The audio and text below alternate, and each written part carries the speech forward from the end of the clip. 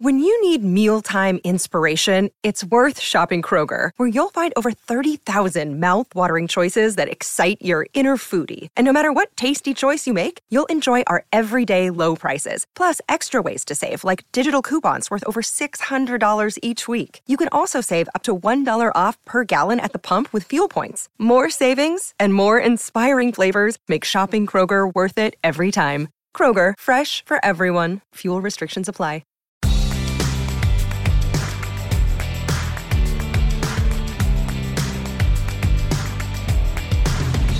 Beyond the Fairways with PGA Tour professional Jay Delsing and hosted by four-time Emmy Award-winning broadcaster Dan McLaughlin. Now, it's Beyond the Fairways. Welcome into Beyond the Fairways with Jay Delsing. I'm Dan McLaughlin. We're presented by Daugherty Business Solutions, and I cannot wait to visit with one of the great putters in the history of golf, and that is Brad Faxon coming up. I got the privilege of playing with Fax and watching him, and he truly makes putting an art. It is feel. You can see him go through his things. His routine is rock solid. It's special when he's got that club in his hand. I can't wait to ask him about working with Rory McIlroy, because I would assume a lot of the PGA pros, the PGA Tour pros, are coming up to him and saying, hey, what's the key? How did you do this? And 3 different times he led the PGA Tour in putting average. Help me. What am I doing wrong? All those things that he probably has been approached about. Couldn't you imagine what it would be like to walking around at a tour event, and he's doing his prep for TV, working for NBC now, and have 15 guys that are playing on the PGA Tour right now from anywhere, the top 10 all the way down to anybody, in the top 125 ask you, can you help me with my putting? I mean, what a rush that's got to be. And Rory wasn't great. He wasn't great for a while. Now, he can pound the golf ball, as we all know, but his putting really was an asset of his game that was not a strength, and now it has turned into a strength, and a lot of the credit probably goes to Brad Faxon. I want to know some of the statistics without, I can look them up, but I want to talk to Fax a little bit about that, because here's the deal with the tour players. You might have been a great putter, but if I come work with you and I still suck and stay down in the top outside the top 100, you're not going to get people to come back. And there's no way that Rory hasn't improved. And, it's interesting. When Rory putts, he wins almost all the time. Absolutely, because he just pounds the golf ball. He's, 170, maybe 180 pounds. He's putting on a lot of weight since he first got onto the tour. I mean, he's absolutely cut. He's shredded. But it's amazing to watch him hit the golf ball. And if you add in the fact that Brad Faxon is helping him with his putting, that's a monster of a player. Yeah, Danny, one of the things that it'd be awesome if we could ever get Rory on. He's not on our list right now, but it would be fun to. Well, he is on our list. We just got to get him. He doesn't know about our list. But it'd be, this whole live stuff. Rory has risen to the top, and he's almost like a quote machine, for the PGA Tour. Really the face of it right now. He really is. And what's happened is it's affected him. We saw him coming into Augusta, and he was absolutely playing great golf and just wasn't even a factor. And so that's that mental side that just can whip your ass every once in a while. It just makes it hard. So I root for Rory all the time. I've met him several times. He's a great kid, a great human being. I feel like this kid was born to hit a golf ball. Yeah. Just beautiful to watch him swing. So Brad Faxon coming up. We'll get some maybe keys to putting, influences for him, drills that he can talk about. So we're going to ask him all about that. This is PGA Championship Week, so another major is upon us. Normally, at least in the past and historically, you're talking in the hot months, late months of August, or, those days that we're based out of St. Louis at Belle Reve, and it's blistering hot, or no matter where you go in the Midwest, sometimes even up east where they're playing this week in Oak Hill Country Club in Rochester, New York. But the PGA Championship, just generally speaking, do you like it this early in the season? I'm still kind of stuck, Danny, to the old ways, and I enjoyed the PGA Championship being the last of the 4 majors. I will say this. It is fun to have the Masters in April and then go and not have to wait till Father's Day for the U.S. Open. So you do have one in there. But, man, after the British Open, I miss not having any more majors. So the major season ends in the middle of July, and I'm still just not accustomed to it. But major championship golf is a different animal, and it's really going to be fun to talk about that a little bit with you. So the pressure is there because it's a major, and it's something that'll last a lifetime. Not to say that other tournaments don't, but you win a major, it's different. Why do you think it is so different for the players on tour? Not for the fans, but for the guys on tour. It's historical in a perspective that if you win this championship, you go down as a major championship winner, and there are not that many of those folks around. There's that component. The other component, Danny, is that if you win a major championship, you have conquered one of the all-time great golf courses in our country. And Oak Hill in Rochester is that. And they've made some changes to it, and it was a beast before they made these changes to it. And so it's hosted a Ryder Cup, really famous Ryder Cup, I think, where Curtis Strange came down to one of the last holes with his match with Nick Faldo, and it kind of fell on his face and stung for the red, white, and blue. And so this golf course and venue has tons and tons of history. I think the last time the PGA Championship was there, Jason Duffner won, and I think he was the only man in the field to get to 10 under par. So this golf course really, really can withstand the modern game. So if you're watching, what is the key to trying to conquer this golf course? What should you be watching if you're a fan at home? To me, this goes down as a real ball hitter's sort of golf course. It's demanding off the tee. It's demanding some of the second shots. I'm not completely plugged into some of the changes that they made. I know the old golf course well. It's a beast. It's relentless. You'll go to some golf courses that are tricky, Danny, and have some quirkiness. This thing is right in front of you, and it's tough. There's water. I tell people this all the time. The most difficult hole to play golf on is a long, straight hole that says, here I am, big boy. Yeah. Just go ahead and hit me straight and get me on this small green and try to knock a putt in it. And the golf course will win again this week, in my opinion. This is Beyond the Fairways presented by Doherty Business Solutions, and we're going to have our picks of the PGA Championship later in the show, tip segment, because we're talking putting with Brad Faxon. So we're going to talk about the tips that maybe a guy like Jay Delsing used over the years and still does. Innovations in golf. We'll talk about the putters. And a reminder that David Faraday, Tom Watson, Lee Trevino, Andy North have all been a part of the podcast. You can go back and listen to those. It's Beyond the Fairways with an S, presented by Doherty Business Solutions.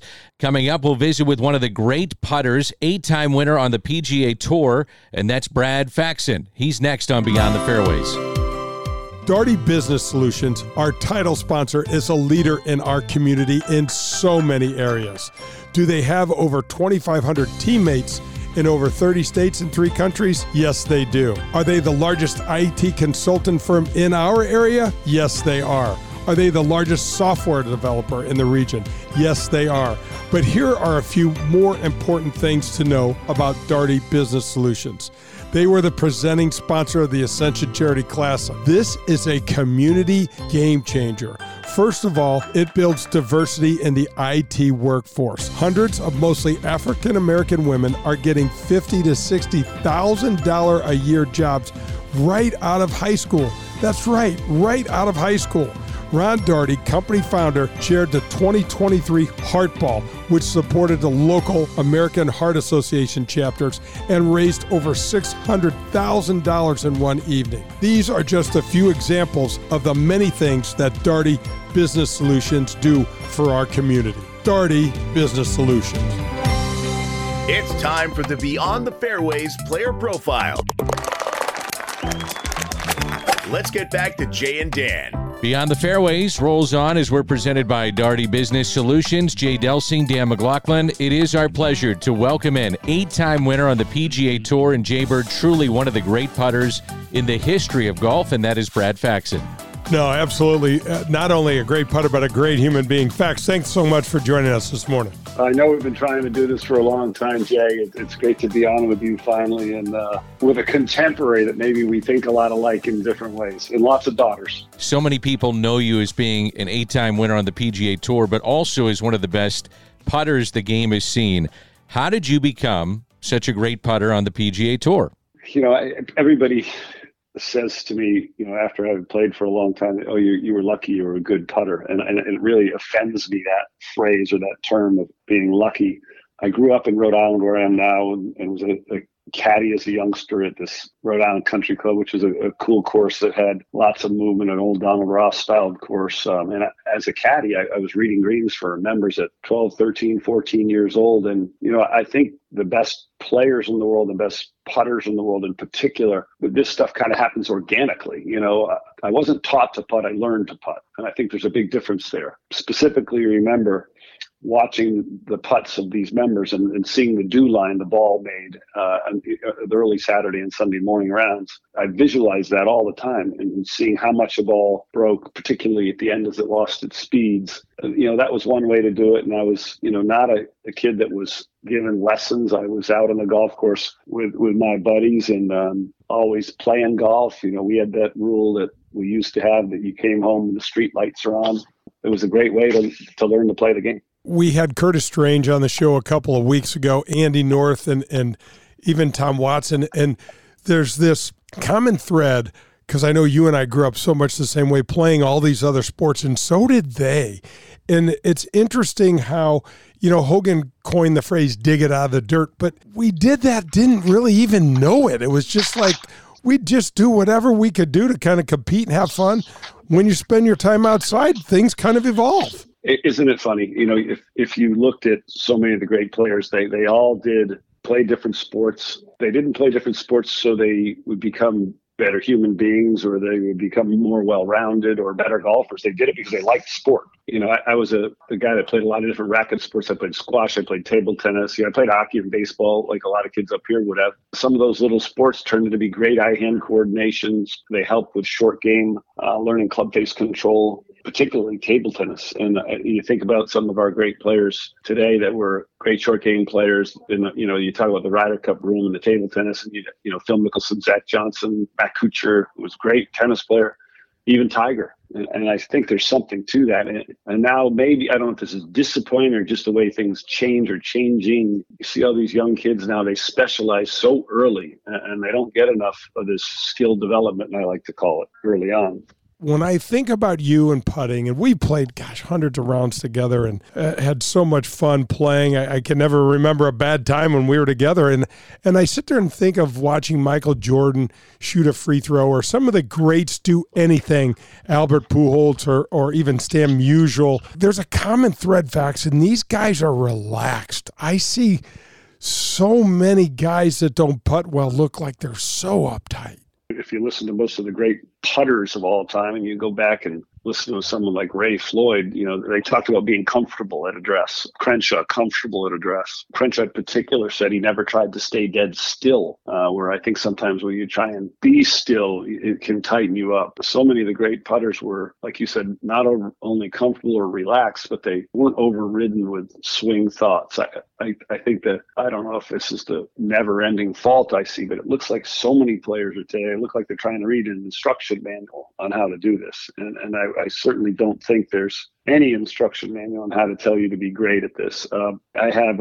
a woman that has a son that wanted to come for lessons, and she goes, I want my son to spend 2 weeks with you in intensive putting training. And just that note got me scared. I go, what is that? When you decided to make this a profession, and Jay mentioned earlier the great guests we've had on, they've all said, if I could do it differently, I would spend maybe 90% after my round on the putting green and 10% hitting balls after my round. Were you one of those guys that spent more time on your short game, your putting after a round, or were you one of those players that went and pounded balls after your round was done? Jay and I have talked about this. We're the only sport that practices on a field that's different than the field of play. I wasn't a guy that practiced too much. Now, this is going to sound terrible. I didn't practice putting much when I was at tournaments. I think you have to figure out, like a great gambler has to feel it out when they're at the casino. Are they comfortable leaving the table? When you get up enough, do you keep going forward, or can you walk away? And I think for the best players in the world, and I've talked to Rory McIlroy about this, are you comfortable leaving the driving range? Or are you always trying to figure something out? And that's when I think when players get in trouble. And when you're always trying to solve the riddle, I think you're never complacent. You're always trying to search. And that search mode's it can be a very dangerous thing at times. You mentioned Ben Crenshaw. Was he one of your biggest influences in terms of learning how to putt because of the things that he talked about with you? Did you apply that, and was he one of your big influences in that regard of the game? He was a huge influence, and I'll tell you how. In the late 80s, he had already won his first Masters. I was at the Disney World tournament. We played 2 courses back then, the Magnolia and the Palm, and it was a Tuesday afternoon. A friend of mine who was an instructor, Jay, you'd remember the name Gary Smith, an English guy, used to work for Ledbetter, worked for ABC Sports as well. He had a video camera and desperately wanted to get Crenshaw's stroke on video. And Crenshaw happened to be on the putting green on the Palm course. And I'm like, oh boy. So he asked me to go up and ask Crenshaw if he could get videoed. And Ben was nice as he could be and said, sure, come on, get after it. And Ben admitted to both of us, unbelievably, that he wasn't putting that well. And I go, what? Because I wouldn't have thought that, first of all, that he would ever not be putting great, or that he would admit it to us. He said, look, I'm putting at it too much, not through it. And, that was kind of like hard to decipher. What exactly does that mean? He said, and I said, what do you do when you feel like that? He goes, well, I try to let my backstroke be longer than my follow through, which was kind of opposite of what we had always heard. And then he goes, I try to allow or let my head and my knees move when I putt. And then I think Gary Smith dropped the camera at the time. And I'm saying, allow. I said, so you don't worry about it. He said, no, he said, the putting stroke's a mini swing. It's like a little tiny chip shot. There's not a lot of movement, but I don't ever try and freeze myself. And that just, I have some detailed statistics from when I was, first starting the tour. And back then they were a little rudimentary. They were, just putts per green in regulation or putts per round. But after that conversation with Crenshaw, and I think I'm pinpointing it for 1988, I believe, and my stats were, I was kind of an average, maybe slightly better than average putter. And from almost that moment on, well, I hate to say soundly, I never finished out of the top 20 in my career for another 20 years after hearing that. Jaybird, 3 times he led the PGA Tour in putting average. So pretty good putter right now. Absolutely. And you know what's interesting, Fax, the PGA Tour's got some places that can be real pitfalls for certain personality types. I know that if I hung out on the range too long or on the putting green too long, it didn't do me any good. And when I got myself out on the golf course, I was much better off. I was more kind of in the creative mode. I liked putting balls in the left rough and seeing if I could hook something around a tree and things like that. What do you think about that? I love that.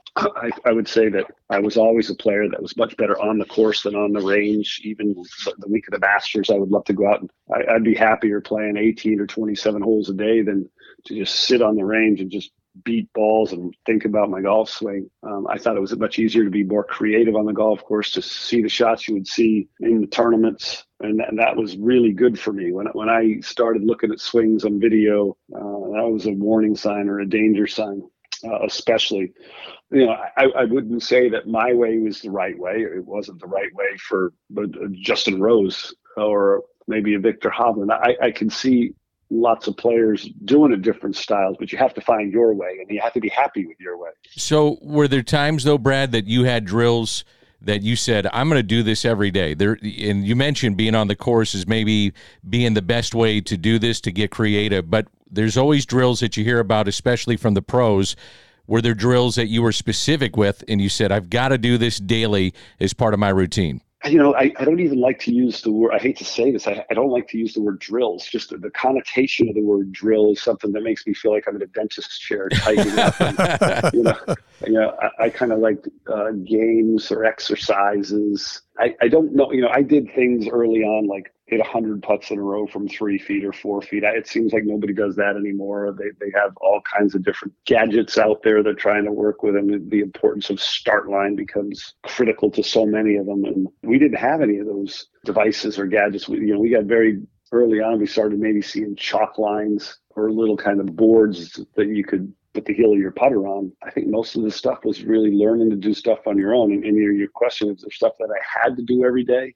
I would say that what I did the most consistently throughout my career was, I would end my warm up on the practice green by trying to hit some putts from around the hole, the 3 or 4 footer right to left, left to right, up or downhill, right? Hit those and really go through my full routine, lining up the ball down the way I like to see it on the course, taking my practice stroke and going through that whole process. If I could do that, I knew that when I first got out on the course, it wouldn't be the first time I felt that day. If you get to the point where you're comfortable enough, you could hit those 4 putts before you go to the first tee and make 1 or 2 or 3 of them and still be happy and confident when you got to the range. And if I was going to to the course.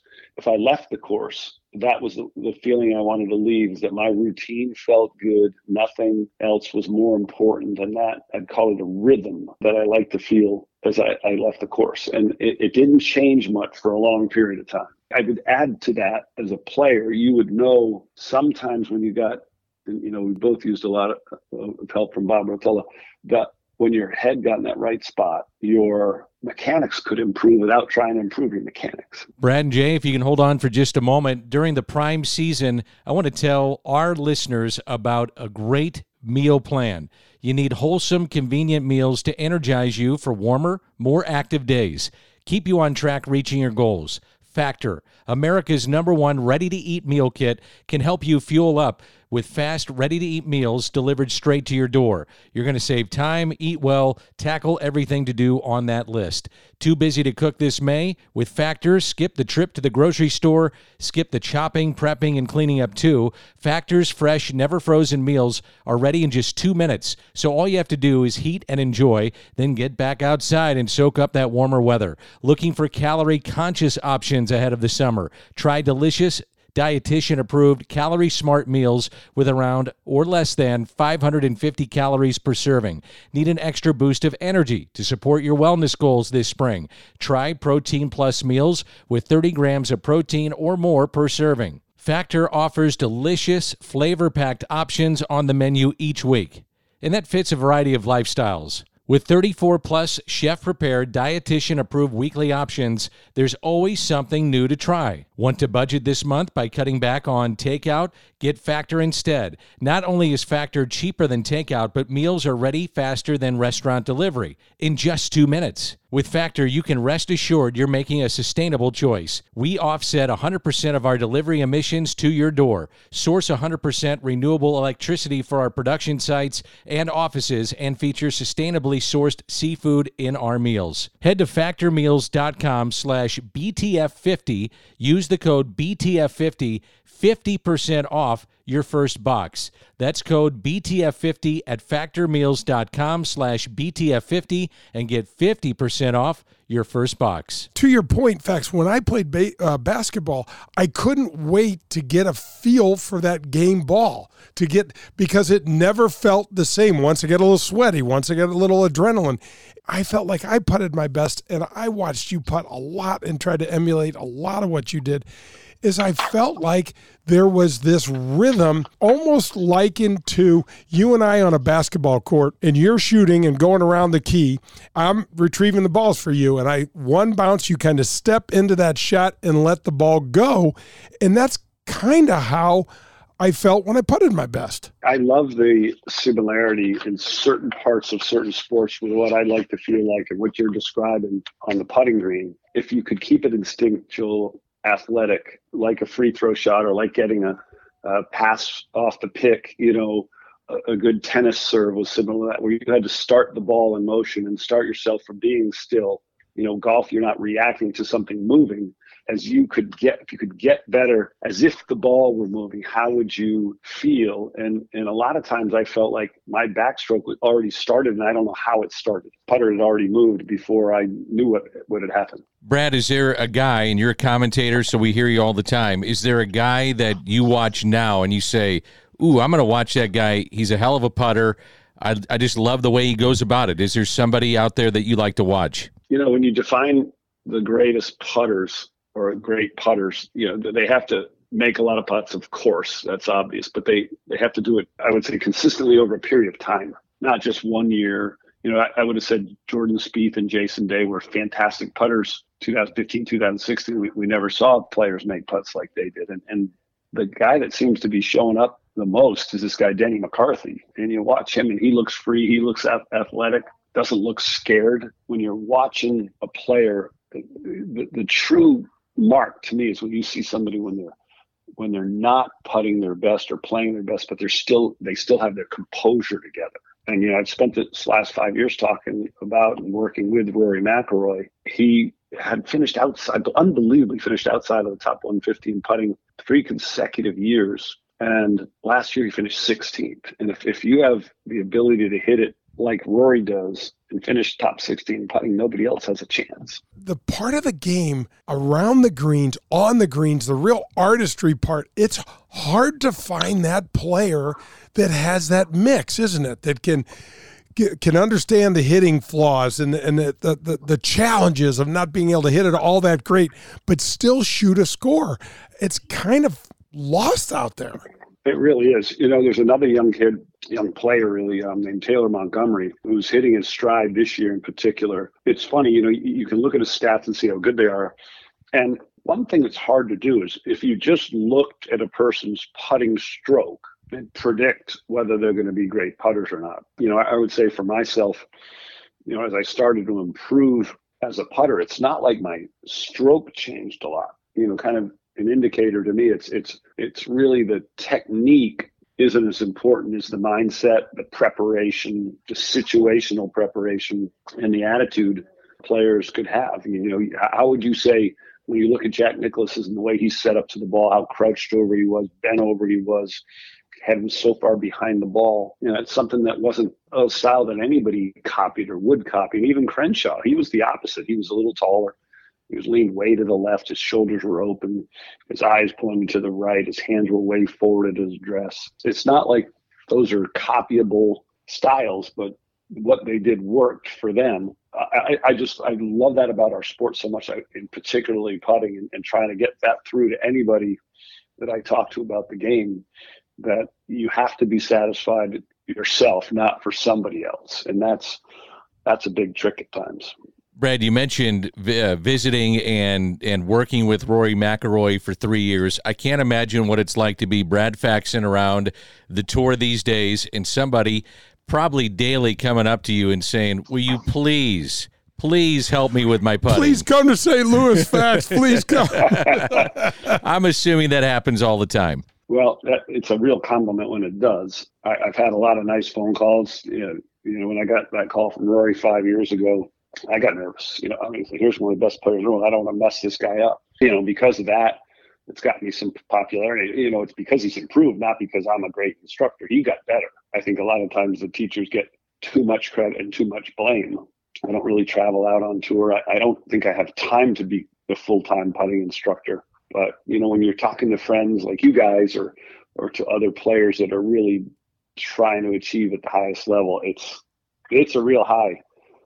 Talking to other people about it. Hey, Brad and Jay, if you can hold on for just a moment, want to tell our listeners about FanDuel. Make a fast break to FanDuel during the NBA playoffs that are taking place right now. And later in our show, we're going to give the picks for the PGA Championship this weekend. You can do that with FanDuel because right now, new customers can get a no-sweat first bet up to $1,000. Again, new customers, no sweat first bet up to $1,000. That's $1,000 back in bonus bets if your first bet doesn't even win.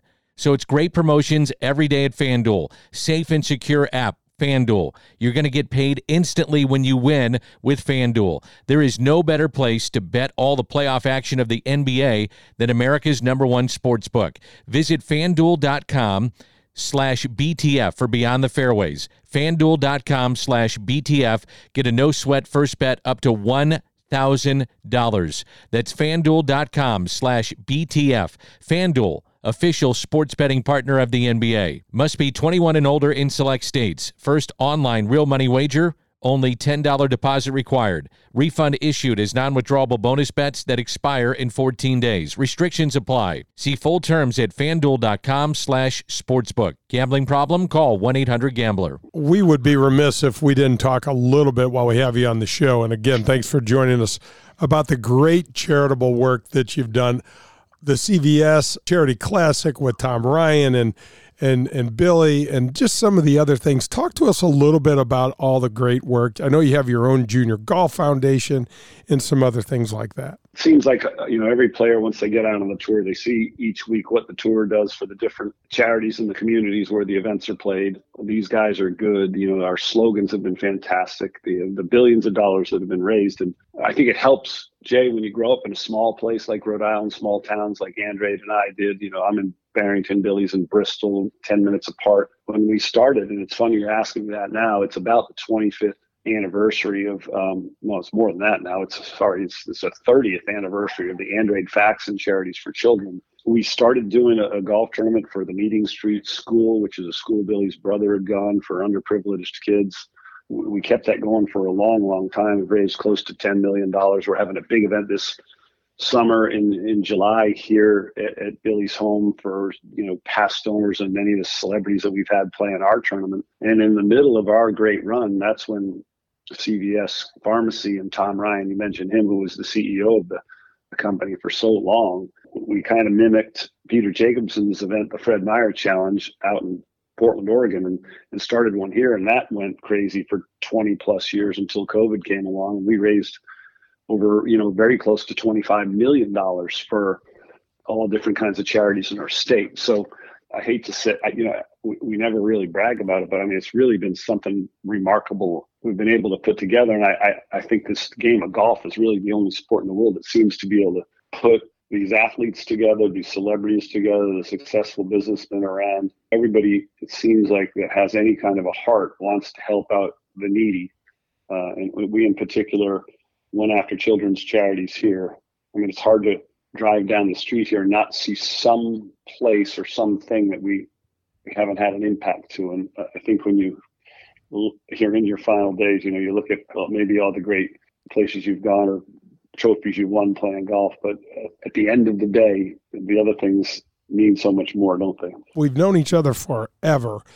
And to think about how fortunate we are and how this game that we both love and had no idea it was going to be such a charitable powerhouse. I mean, you talk about the PGA Tour raising billions of dollars, the work that you've done in Rhode Island and in Florida and other places, tens of millions of dollars. And it didn't have to go this way. I mean, I had no idea when we got our cards. I think you got yours in 83. I think I got mine in 84 and had no idea that we'll be sitting here talking to one another too many years past thinking, look at some of the cool stuff that's happened. I think the great thing is we didn't really try to plan any of that, Jay, did we? I mean, it just kind of happened. You travel this journey and, you meet a successful businessman. We got lucky that CVS was one of the top 10 Fortune companies and just happens to be in Rhode Island. It was an avenue to raise money, to have fun, really. It was a good way for them to continue to do business with the suppliers at CVS. It was just something we never really, we probably dreamed of it, but we never put a timeline on how long that might last. And I think anybody else would have done the same thing. Brad, do you enjoy the commentary? Is that something that obviously keeps your hand in the game along with helping Rory McIlroy, but is the commentary something that you enjoy as well? I've actually loved it a lot of different ways. I, like Jay, played for so long on the tour, 25 or 30 years of traveling around, trying to raise daughters. And I had gotten to the point where I played a few years on the Champions Tour and said, I don't know if I want to play 25 weeks. It seemed to be the same guys out there that were already beating you all the time anyway, or new guys that were more motivated. And I think this was a different avenue to go. And this year, having this combination of doing some work for NBC and Golf Channel and Sky Sports, some as an announcer, some as an analyst, was just the right amount of work. It balances out with the amount of teaching that I'm doing, the very little bit of playing that I'm still doing, and the other charitable work, family stuff. It's really rewarding. What I remember, Fax, when we were together at the Fox golf team, was how hard you worked at getting next to the players, trying to just get a little bit of a tidbit here, a this, that, here, there, when, these guys get into competition and they get near the lead or something, and you'll be able to draw on that, and that comes through in the stuff you do. And I think it really lends a lot to the broadcast. I think, everybody has a perspective that they can bring to the viewer.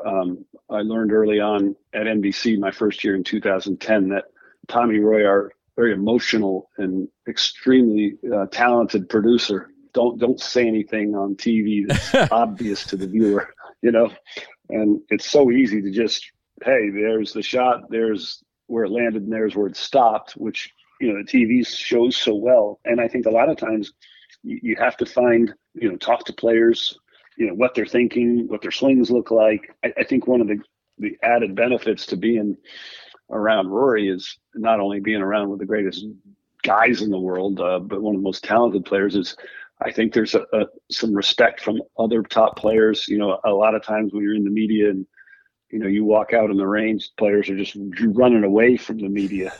Guys, like, I don't want to talk to him. And I don't think I threaten those guys. Maybe that's something that's been a benefit from being with Rory.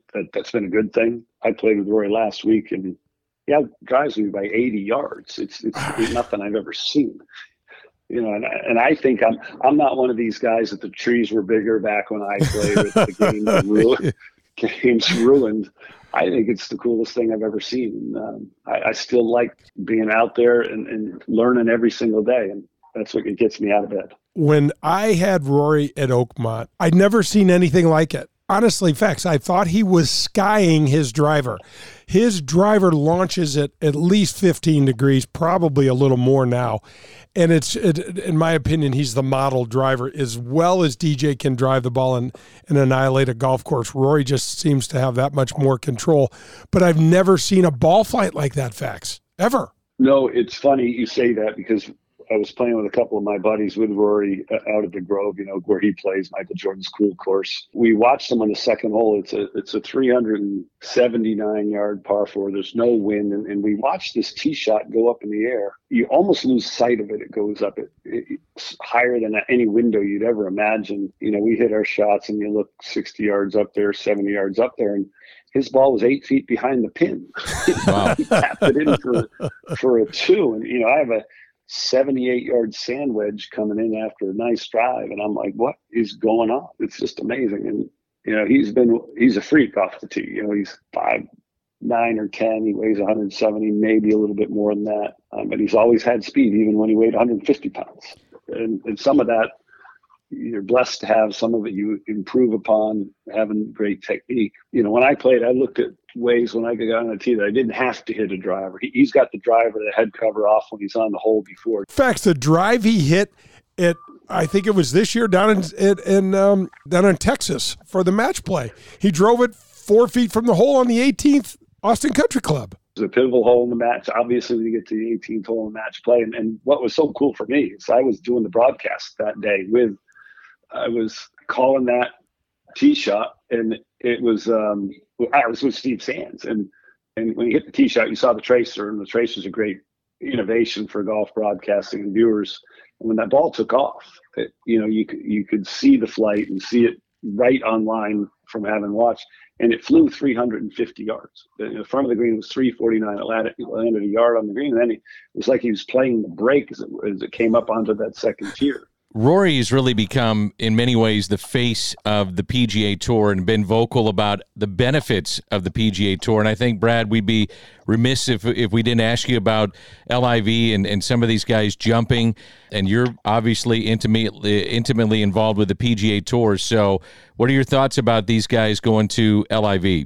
He has had a burden on his shoulders that I hope that other top players, and I think they will. Justin Thomas has been very vocal.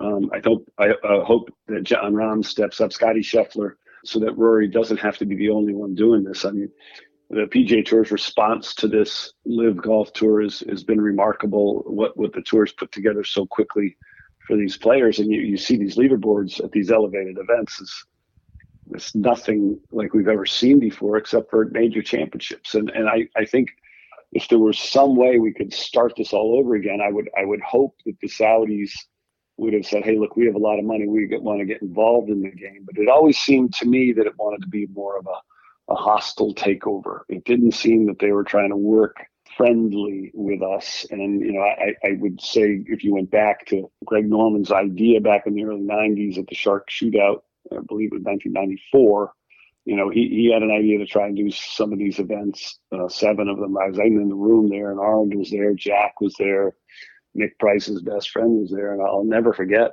that day and how none of the players wanted to do it unless it had the blessing of Tim Fincham, the new commissioner at the PGA Tour.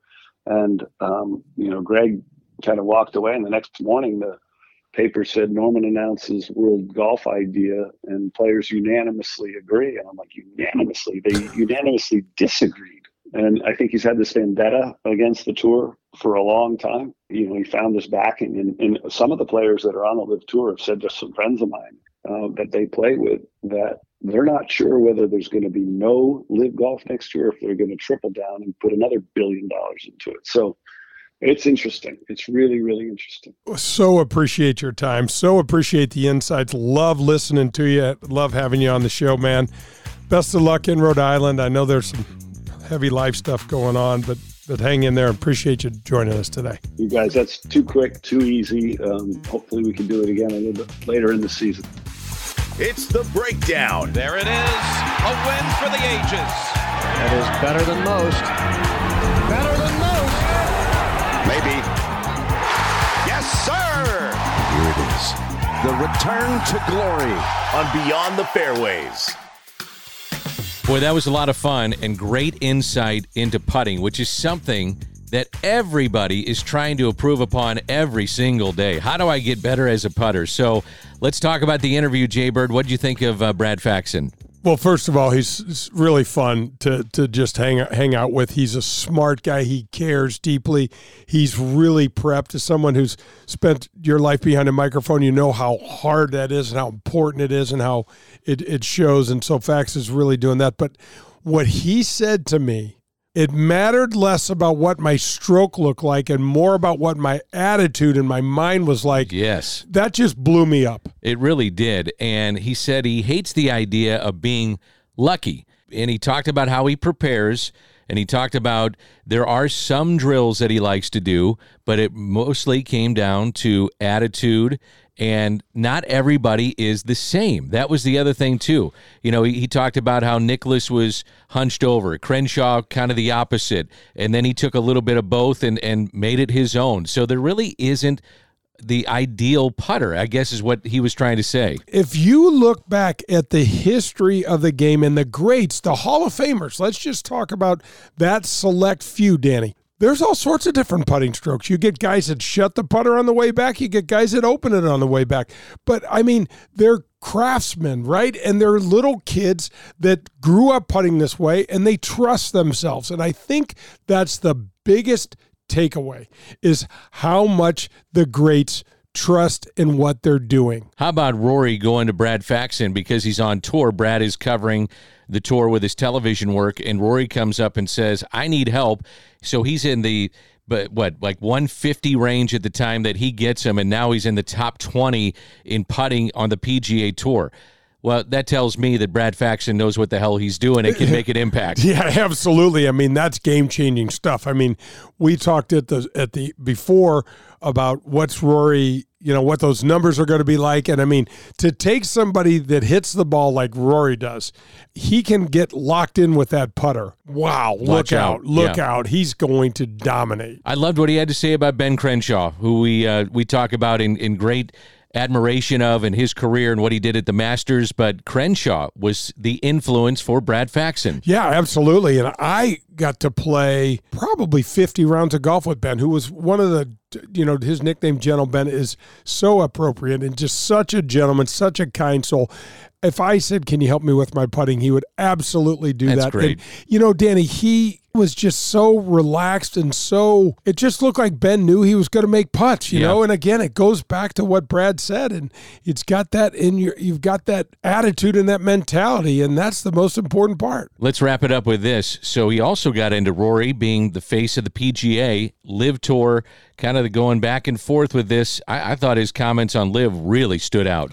Whoa. Yeah. I mean, when he said that, I looked at you and I'm like, are you kidding me? Right. I mean, this thing could end at any time. And Rory has stepped up, to your point, and become the face of the PGA Tour. Now that Tiger is, I hate even to say it, but all these injuries and everything, it's just sidelined him and put him off to the side. Sidelined is the best way to put it. Yeah, and hopefully, we still get to see Tiger from time to time. But so Rory has taken that mantle on, and that's a big deal. And for him to talk about that information, and the Saudis are kicking around whether they're going to spend another $1 billion to keep this carnival going on for another year is, I don't know what the hell to think about that. But how about that? The investment that they would have to make to keep this thing going. And then the question would be, to advance the story, let's say it does shut down. What does the PGA Tour do with Dustin Johnson, Phil Mickelson? I mean, these are players, Koepka, that I like to watch as a casual fan. I love golf. I want to see them play. Would they allow them back in? I think that's how you advance the story. You're not a casual fan, by the way. You're avid. You are a rabid fan. But anyway, I don't know how that works. You know, every guest that we've had on the show, we've talked to about Live, and they're all pretty much in the same camp. And I just don't see a pathway that makes any sense for them coming back, because they've already taken this money. They probably already spent a good portion of this money.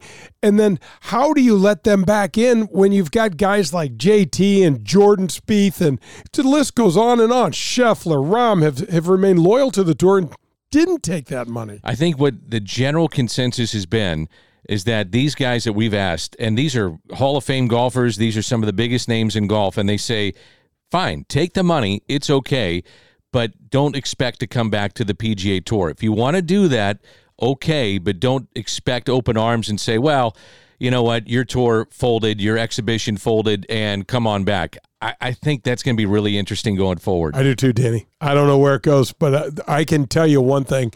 Let's say Live closes tomorrow. There is no way in hell these guys are playing for a couple of years. No way in hell. And you want to talk about buyer's remorse, Danny? If you don't have a tour to play, where do you go? What do you do? They're going to sit there and watch, the great memorial tournament that Jack hosts in Columbus, Ohio, and or the Players Championship, and they'll only get to play the majors. I mean, boy. That's a big price to pay. We'll talk about our picks later in the show, and the Live guys do play in the majors. Brooks Koepka has been awesome during the majors, so we'll see if he's got a chance this week. But my partner over here played, 30, how many years on tour? Too many, most people would say, but over 25 years or so, yeah. You were out there, trying, and you don't like the word grind, but you were grinding out there. I was grinding, man. Look at me. It grinded me into a look like this now. So we're going to get into what you were doing with drills to help golfers with putting, and I really am fascinated with what you have to say. So that's coming up, our tip segment. We're talking putting this show. Our thanks to Brad Faxon, and this is Beyond the Fairways, presented by Daugherty Business Solutions. Daugherty Business Solutions, our title sponsor, is a leader in our community in so many areas. Do they have over 2,500 teammates in over 30 states and 3 countries? Yes, they do. Are they the largest IT consultant firm in our area? Yes, they are. Are they the largest software developer in the region? Yes, they are. But here are a few more important things to know about Daugherty Business Solutions.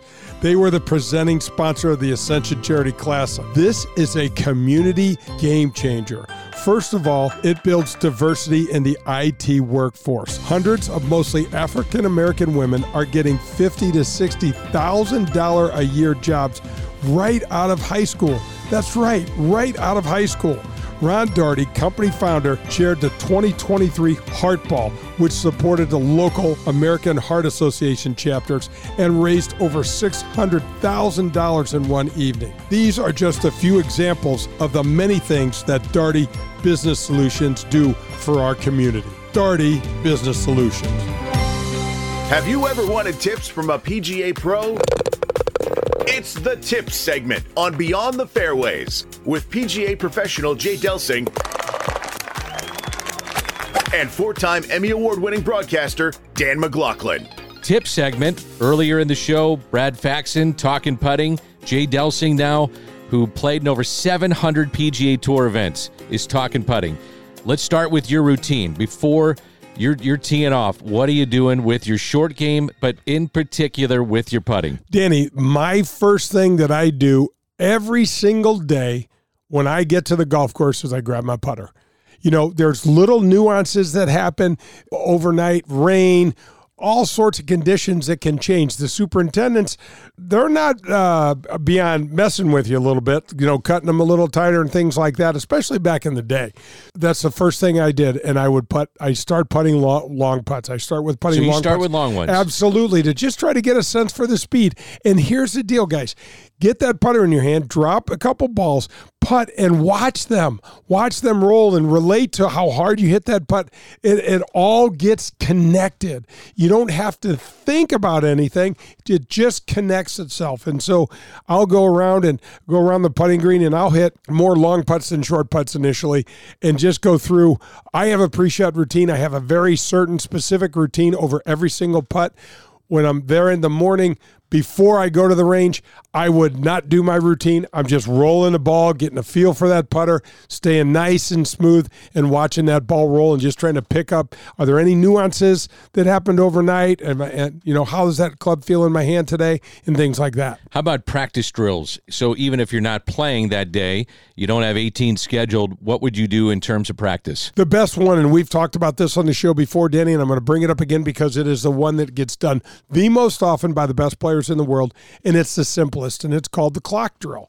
So you get 3 or 4 balls and you put them around the hole. So a tour player is going to start at 3 feet. I would recommend the amateur player starting at 2 feet. Get 4 golf balls, put it 2 feet around the hole at all 4 locations, kind of like a compass, north, south, east, and west around that hole. And then you got to stand up there and knock all 4 of those balls in, and then go to 3 feet. And then knock all 4 of those balls in. And now with this drill, Danny, I'm doing my routine to the letter of the routine. Timing-wise, I'm going through, my routine is easy. I get comfortable over the ball. I look up, I take a practice stroke, I look back at the hole, putter behind the ball, fire. My routine takes probably about 10 or 11 seconds. It's measured. It's extremely important to be on time for me doing this.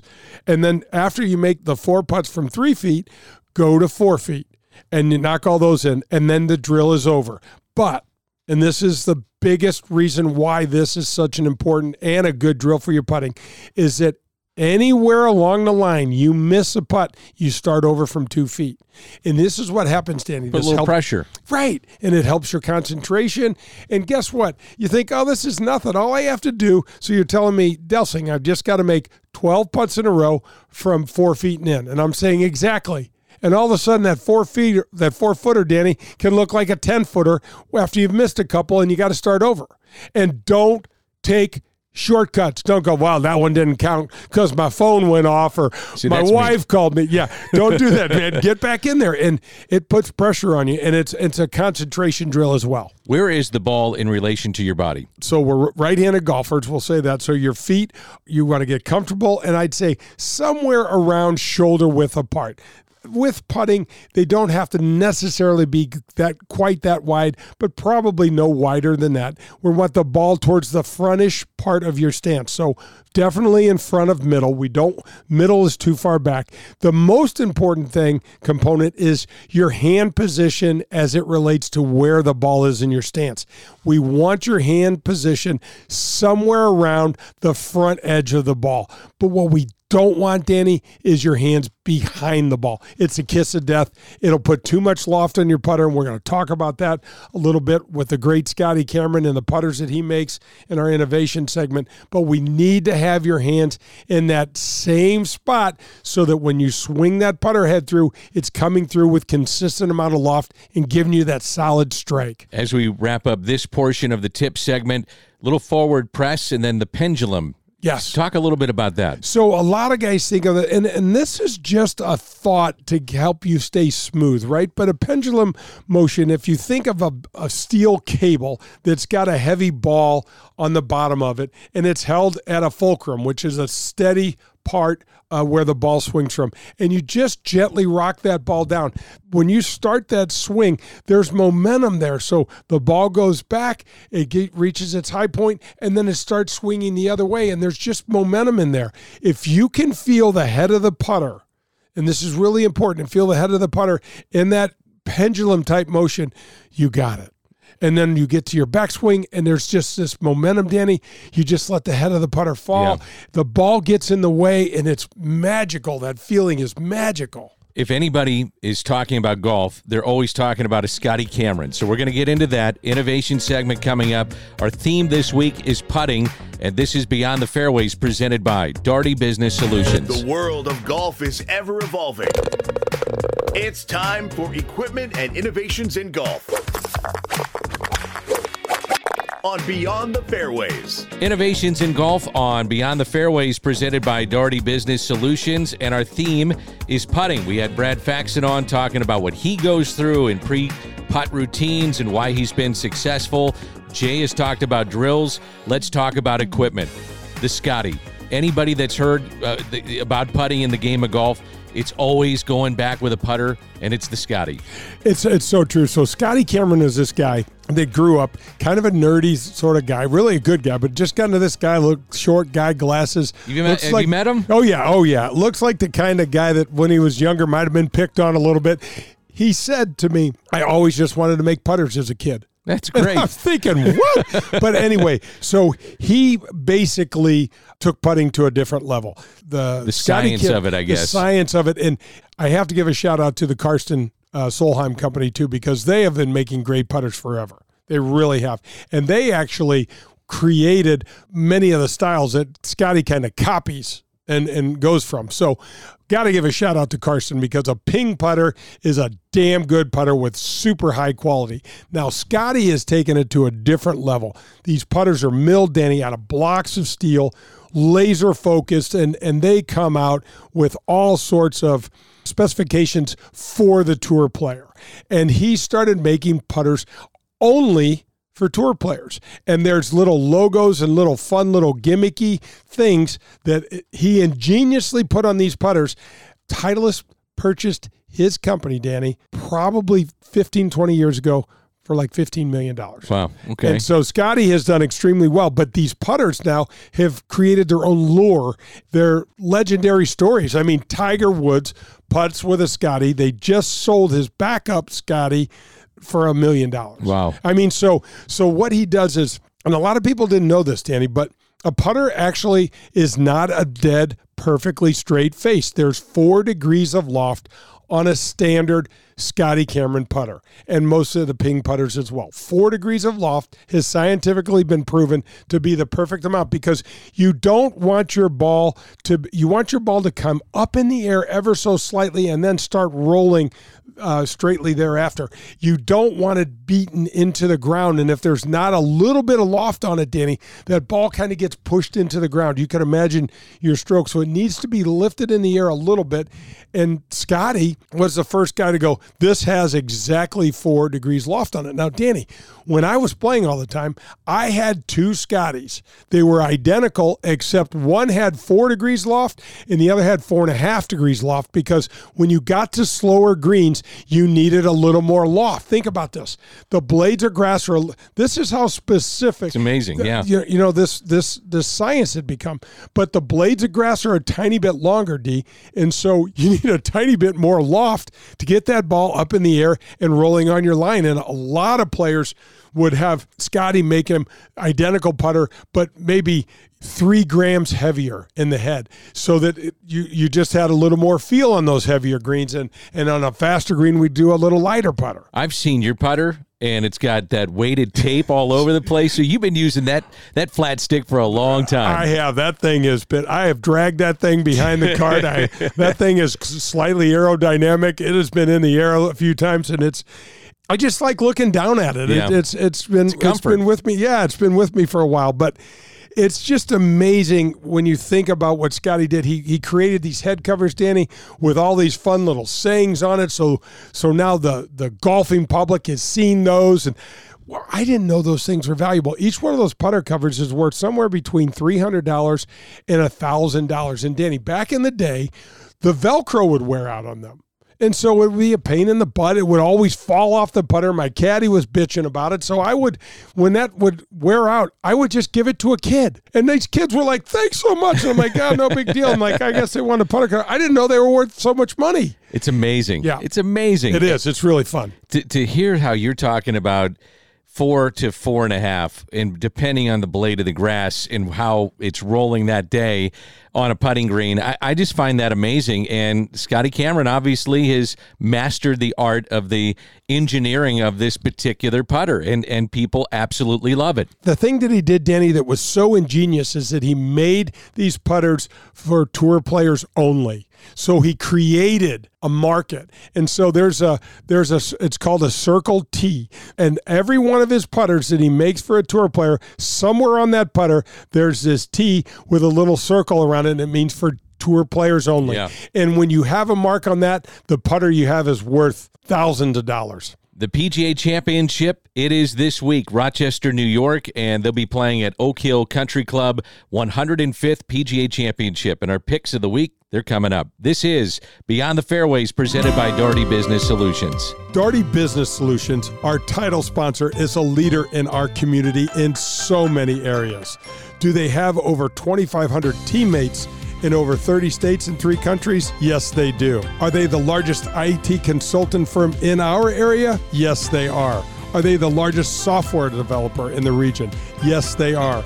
But here are a few more important things to know about Daugherty Business Solutions. They were the presenting sponsor of the Ascension Charity Classic. This is a community game changer. First of all, it builds diversity in the IT workforce. Hundreds of mostly African-American women are getting $50,000 to $60,000 a year jobs right out of high school. That's right out of high school. Ron Daugherty, company founder, chaired the 2023 Heart Ball, which supported the local American Heart Association chapters and raised over $600,000 in one evening. These are just a few examples of the many things that Daugherty Business Solutions do for our community. Daugherty Business Solutions. Where do we find the best golfers in the world this week? It's time for the Picks segment on Beyond the Fairways. Picks of the week on Beyond the Fairways, presented by Daugherty Business Solutions. And again, it's a major 105th PGA Championship, Oak Hill Country Club, Rochester, New York. I know you're going to find this shocking, Jay, but along with the rest of the world, I'm going with Jon Rahm as my favorite. Well, he is just a dominant force, Yep. and he is playing with supreme confidence right now. He's probably the prohibitive favorite this week, and it's always fun because they're not lead pipe cinches, you know. That's right. This is a tough way to go. I'm going to go with Scotty Scheffler. This is not a big reach either, but Scotty has won the Masters, and I'm looking for him to contend in another major championship. And Danny, we got to tell our listeners, if this is the first time you're joining us, we've been hot. We've been real hot. We've made some people some money. I've actually heard from people that have used our picks and made a little money. So we're glad that they've done that. My dark horse is Xander Schauffele. Now, that's not really a dark horse, and I know he's a huge name on the PGA Tour. I was doing some numbers with this. In the PGA Championship, he's got the lowest scoring average in the last 3 to 4 years with this particular tournament. So ball striker, I like him, and I'm going to go with maybe some recent history, and he's able to win this championship. Yeah, Danny, he is in this elite group that's ready to take that next step to win that major, along with Patrick Cantlay. I believe Victor Hovland is slowly creeping up on that. You need a ball striker. You need a guy that's had some scars and some war wounds, so to speak, and Xander's that guy. He is really good. I picked Jason Day last week, you made some people some money. Hammered him, including this guy right here. Absolutely. I love it. And so I'm going to go with Jason as my dark horse. I picked him ahead of time as well. You're going to have to hit the golf ball well, Danny, but this show is based on putting. You got to roll your rock. Jason Day rolls that ball beautifully. I want to talk about a pre-shot routine. Watch his pre-shot routine. He does the exact same thing every single time, and it's impressive. So these aren't big dark horse picks like we've had in the past, but this is a major championship. It's the PGA, and it's going to be fun to watch. Now, because of that, I also was thinking Koepka, just because he puts so much of a premium on winning majors, and the Masters was, within his grasp, and then Dustin Johnson won on the Live Tour last weekend, and so DJ will be in this. It's hard to overlook some of these live players that will be playing in these major championships. I agree. I'd be lying to you if I said I wanted them to win, because of what's happening, but they're great players. And Koepka has said many times over, Danny, very interesting, he believes the majors are easier to win than a regular tour event because there's so many of the tour players that are kind of psyched out because of the golf course and the golf history of the major championship. So, and obviously Koepka nearly winning the Masters in April is definitely a force to be reckoned with. But a guy like Corey Connor, now this is a dark horse guy, folks. You want to throw a couple bucks some way? Try somebody like Corey Connor or Victor Hovland. Great ball hitters, guys that don't have a lot of pressure on themselves coming into this week, right? They're going to fly more under the radar. Andy North, I thought it was great when we visited with him, and he said, I knew walking into a locker room that I had half the field because these guys were already intimidated by the rough at the U.S. Open, or the greens were rolling so fast, and these guys, he said, would be complaining about it. And he said, once I heard that, I knew I had half the field. They were done. Oh, Danny, I got to tell you, the first couple of majors I played in, I was that guy. I'm like, what am I going to do when I get in the rough? And as soon as I hit it in the rough, it was just this dread, because it was so penal. Instead of saying, I know I'm going to hit it in the rough, don't worry about it. Let's go figure out a way to shoot some scores. And once I was able to do that, it was a little better. But my record in the majors was awful, and I didn't play well in the majors, and my game just wasn't up. This was awesome to visit with Brad Faxon. And hey, if you got a friend out there that loves the game of golf and needs help with putting or just needs help with their game, tell them to listen to this interview, because Brad Faxon really broke it down. And again, we're talking about one of the greatest putters in the history of the PGA Tour.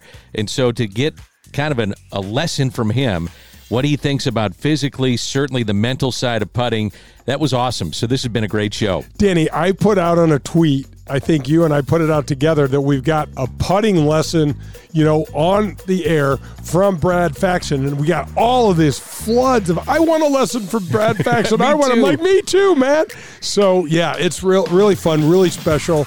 It's neat to get a glimpse kind of behind the curtain of what one of the best putters of all time does and how he sees it. My man, great show. Always fun to do this. Beyond the Fairways, wherever you get your podcast, download us and make sure you subscribe to Beyond the Fairways. A lot of fun, Jay Bird. Danny, thanks for being with me. I love doing it with you and can't wait to do it next week. So Beyond the Fairways, presented by Daugherty Business Solutions. Our thanks to Brad Faxon, Jay Delsing. I'm Dan McLaughlin, and we'll talk to you next week.